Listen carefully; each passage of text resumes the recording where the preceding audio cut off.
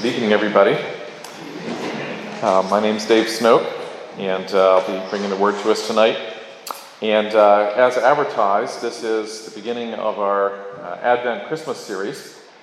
And so we have, you notice the candle there, that's an Advent wreath. And the first candle is called, traditionally, the prophet's candle. Now, not everybody has the same names for the candles, and some people don't have any names for them. But traditionally, it's called the prophet's candle. And so what I'm going to do tonight is I'm going to look at a passage of Scripture that talks about prophecy and prophets before Christ. And we'll see, really in the coming weeks, we'll be pulling out different passages to look at the Christmas story as we all go all the way through to that great story. So I'm going to actually do something a little bit different. I'm going to read from the additional Scripture first before I read from the main text, because I think it kind of helps set the context a little bit. I'm going to be talking a fair amount about John the Baptist.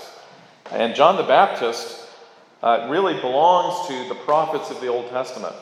And so the passage we're looking at is a passage that talks about John the Baptist indirectly.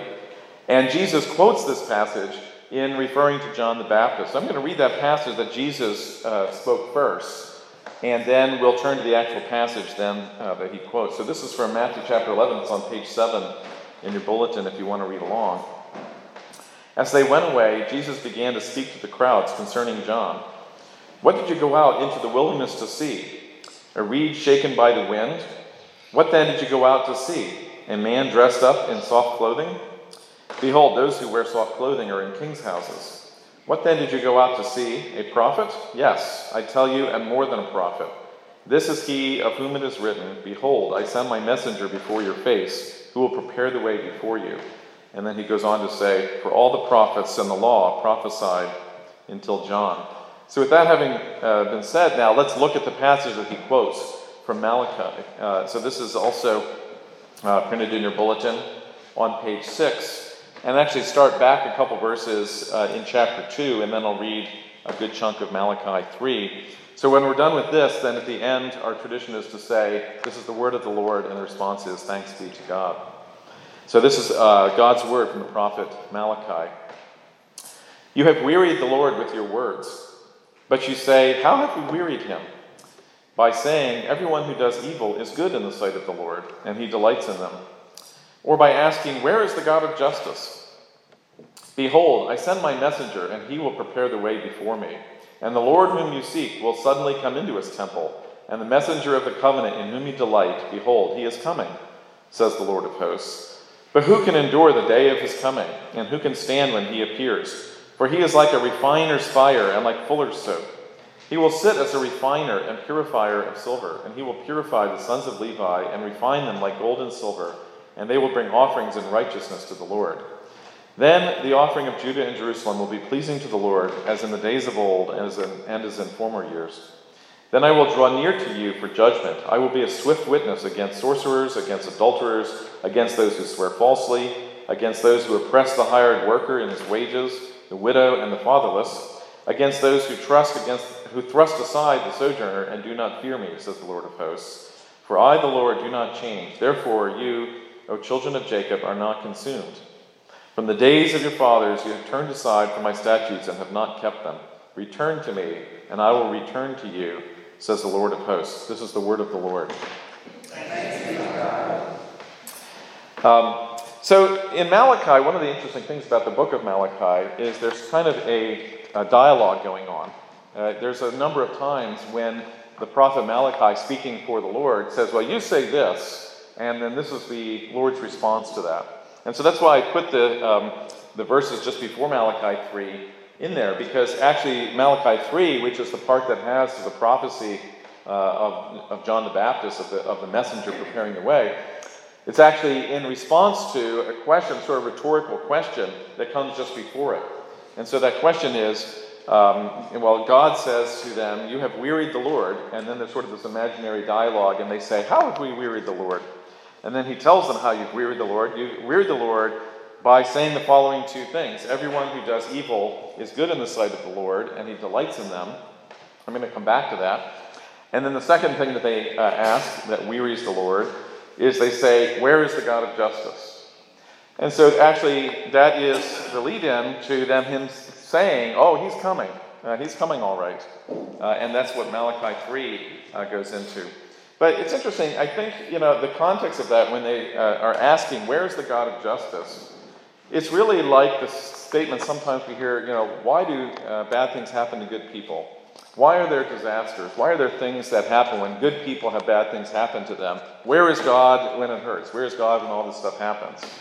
And there is sort of the assumption that, well, we want God to show up in order to fix things and to make things right. Well, it's in that context then that God, speaking to the prophet Malachi, gives this prophecy here. And he says, behold, I send you my messenger, and he will prepare the way before me. And Jesus says, well, that's John the Baptist. And he is preparing the way before me, Christ. And so then Malachi goes on to say, the Lord whom you seek will come to his temple. The messenger of the covenant, which we understand to be the new covenant, behold, he is coming. And so there is a promise in response. You want God to show up. You want God to set things right. Oh, it's going to happen. It's going to happen. But there's then in verse 2, what I picked as the title of the sermon, the interesting rhetorical question. But if he shows up, how's it going to go? Who can endure the day of his coming? Who can stand when he appears? For he is like a refiner's fire and like fuller's soap. Fuller's soap is like really like full of lye and really burns. And so it's two things that burn away at you. And so really that gets then to the role of John the Baptist. Why was it that it was necessary for John the Baptist to show up on the scene, to be there? And we read earlier, actually, as one of the scripture passages, John the Baptist was born around the same time as Jesus and left in the womb, in his mother's womb, when Mary comes with Jesus in her womb. And so it's already very much the work of the Holy Spirit working through John the Baptist, even in the womb. It's a pretty amazing story. Well, there's two things I would say that John the Baptist does in preparing the way. One is actually just sort of a technical point. Jesus is coming as the Messiah, and as we heard this morning in Pastor Matt's sermon, Jesus has to sort of fulfill the prophecies of being the king. So the word Messiah means anointed one, literally the one with oil poured on his head. That was how they crowned kings in Israel. And so he has to be, first of all, a legal heir of the throne of David, and that is fulfilled through Joseph, as we heard this morning. But there's another thing that has to happen, which he has to be coronated. He has to be coronated by a prophet. So all of the kings, David and Solomon and so on, where the prophets would break a flask of oil over their head. And so John the Baptist anoints Jesus with the Holy Spirit at his baptism. And so there is literally a sort of coronation, you could say, in which John the Baptist pronounces, this is the one. And so he very literally points to Jesus and he says to his disciples, that's him, go follow him. And so he's playing that role of really being the coronating prophet in the tradition of the entire Old Testament of how messiahs, how kings were crowned. And so he plays that role. But the second role that he plays is really the one I think that's alluded to in Malachi chapter 3 here, which is he's preparing the hearts of the people.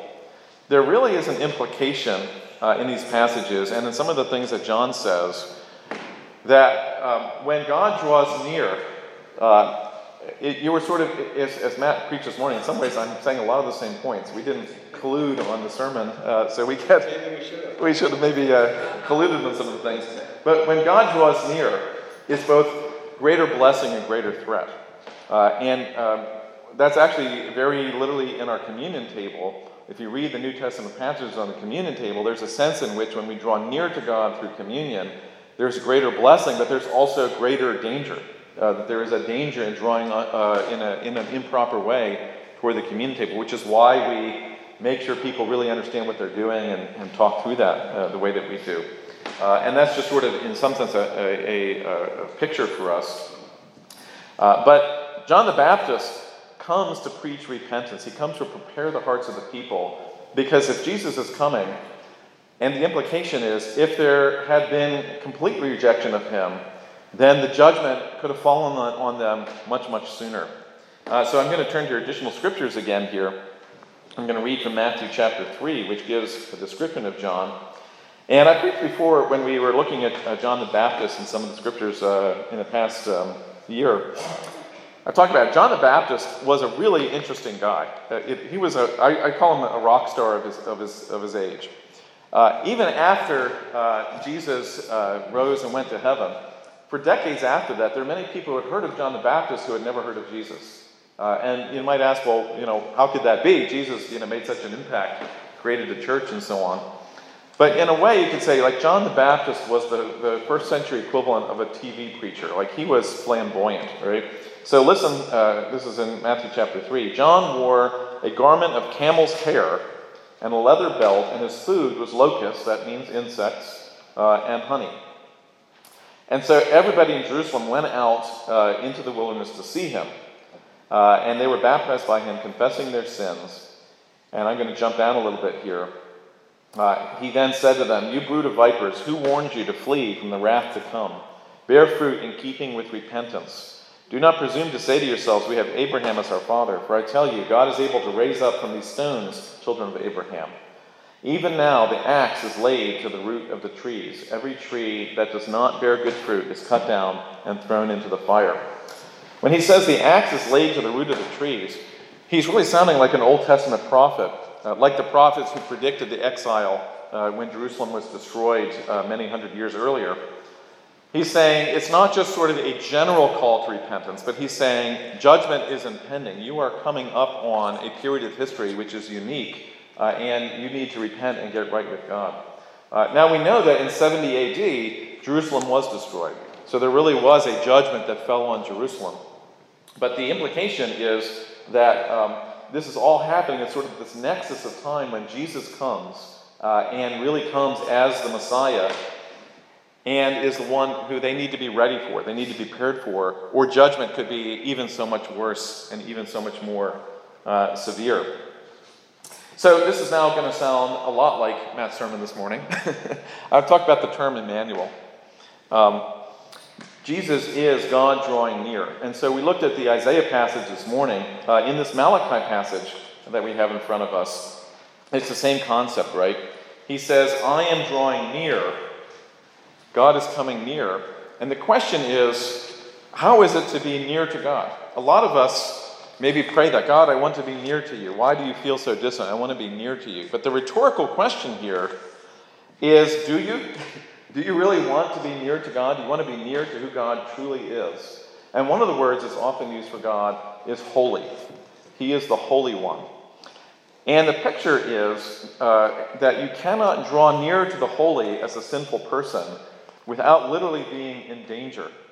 There is a sense in which drawing near to pure goodness can burn up those who are sinful.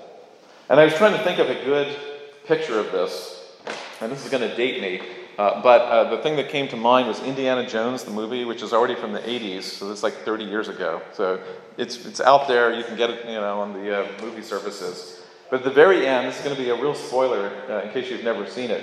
At the very end, they open the Ark of the Covenant. And out come these angels, spirits, whatever it is that's coming out. And again, spoiler, they kill all the angels coming out of the ark, kill everybody. But in the midst of that, the people who are being killed are awestruck and they go, "It's beautiful." And it's really, and I think it's a really interesting picture of sort of a Hollywood moment, of Hollywood kind of getting it, that there can be something that is so beautiful and good that it actually burns you up because you are not worthy to stand in its presence.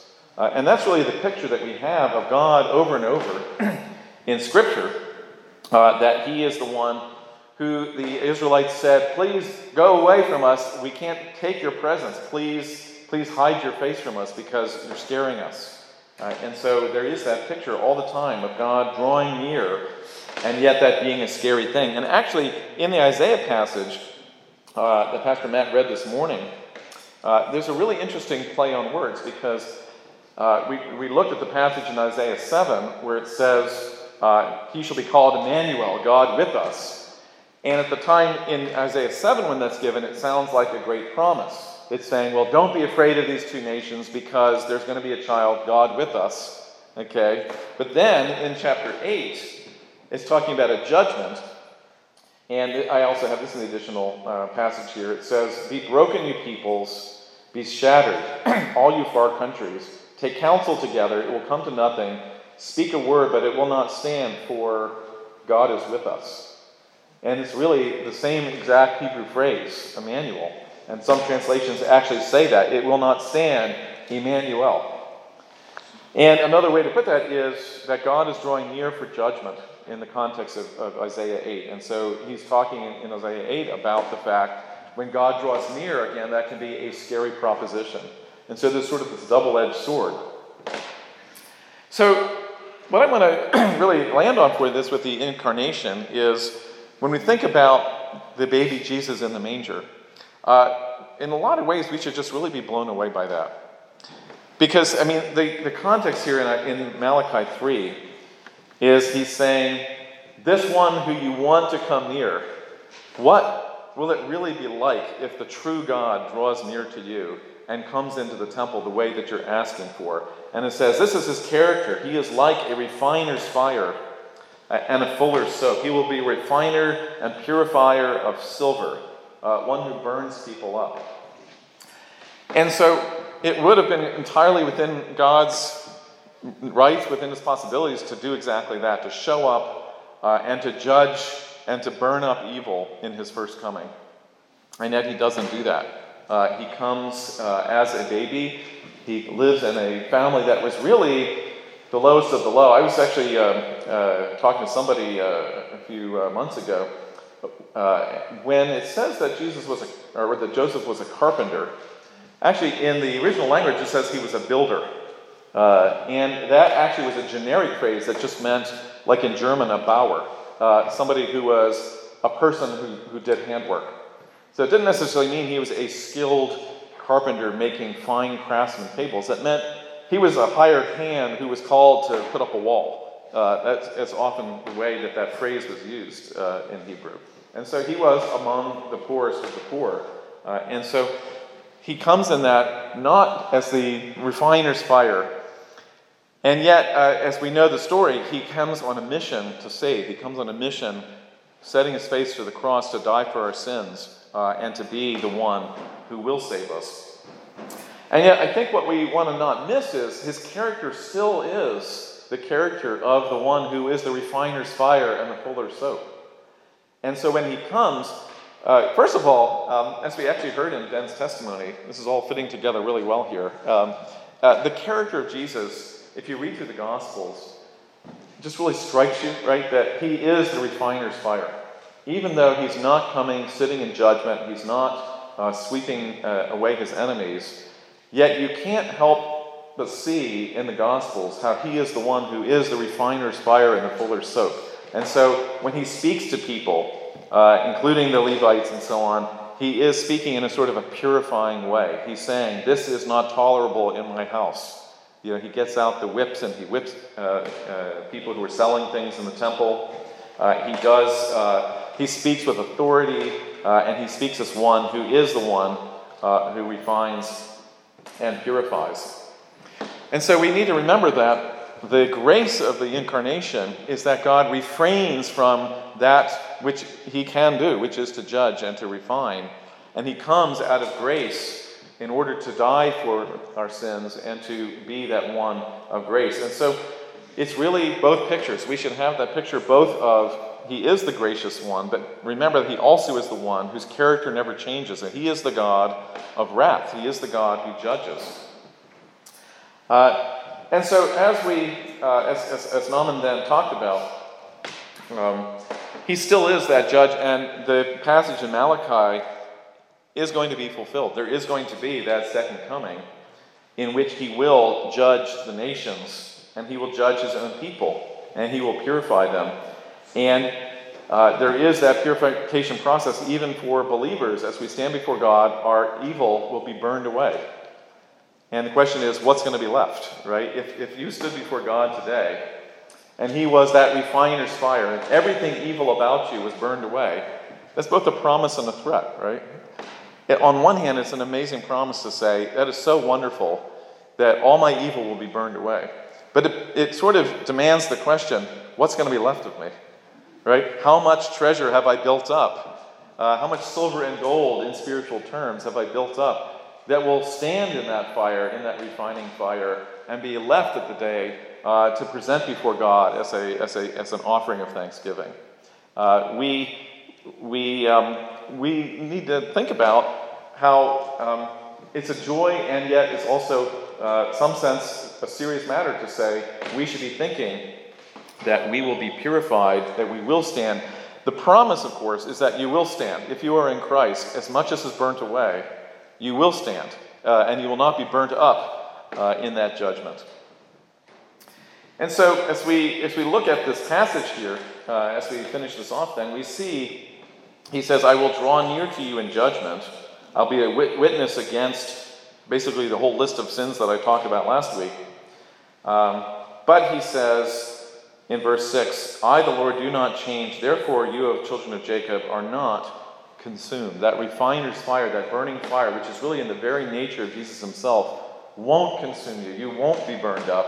Not because of you, but because of my character. Because I don't change. Because I have given my word that my people will stand before me and will not be burned up. And so therefore, it's such an interesting phrase where he says, because I don't change, therefore you won't be consumed. It's not because you are so good, because you've passed the test, but rather because I am true to my word, therefore you are not consumed. And so, just to go back to that original call in the chapter 2 that was leading into this, where God says, "You weary me by saying the following things. You say, everyone who does evil is good in the sight of the Lord, and he delights in them." That's really a paraphrase of saying, I think everybody is basically good, right? Isn't that essentially what that verse is saying? This is what you say, says the Lord. You say, everybody who does evil is actually good in the sight of the Lord. And that's really, you could say, just like we say today, I think people are basically good. And so the problem is not with our sin. The problem is that God is asleep at the wheel.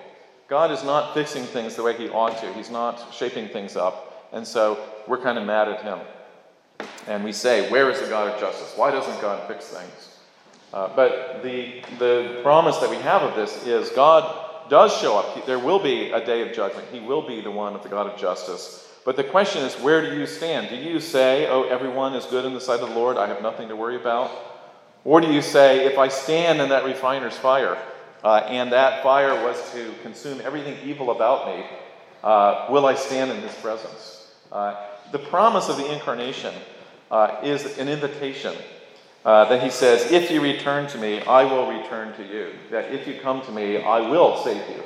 And so we have the sure promise of God that we don't have to be afraid of that day of judgment, as intense as that might be.